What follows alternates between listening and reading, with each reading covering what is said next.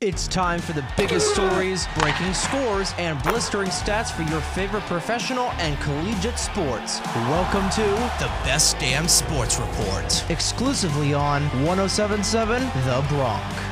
This is Jake Serrano with the Best Damn Sports Report on 107.7 The Bronx. On Monday night, it was an NFC West showdown as the San Francisco 49ers took on the Los Angeles Rams, defeating their division rival 24-9. The defending champs struggled to get anything going on the ground, rushing for just 57 yards. This marks the 7th straight regular season win for the 49ers over the Rams. In baseball, the Philadelphia Phillies secured a postseason berth for the first time in 11 years. The Phillies beat the Houston Astros 3-0 Monday night to secure the berth. Makes the catch. The ball game is over. The drought is over after 11 seasons. The Philadelphia Phillies are going back to the postseason, and they celebrate behind the mound, and this is a long time coming. Audio provided by the MLB's YouTube channel. The Phillies started this season 22-29, leading to the firing of manager Joe Girardi and the start of their uphill climb. Now all three tri-state teams are going to be seeing some postseason action as the New York Yankees, Mets, and the Phillies all have secured a playoff berth. The New York Yankees got a win Monday night over the Texas Rangers 3-1, bringing their record to a whopping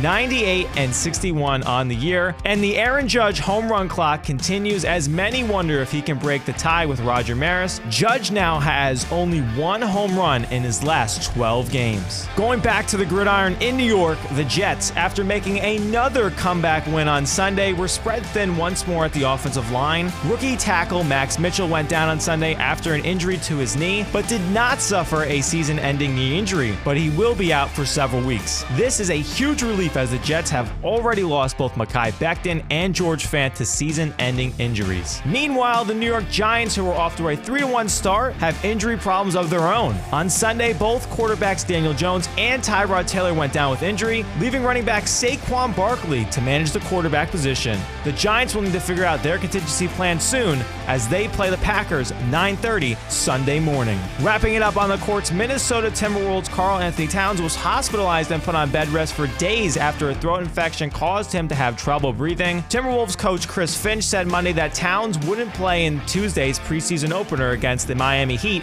as he works on ramping up his conditioning. This has been the Best Damn Sports Report. I'm Jake Serrano on 107.7 The Bronx. This has been the Best Damn Sports Report, exclusively on 107.7 The Bronx. To listen to previous episodes, head on over to our website, 1077thebronx.com/Best Damn Sports Report. Listen to new episodes every day, only on 107.7 The Bronx.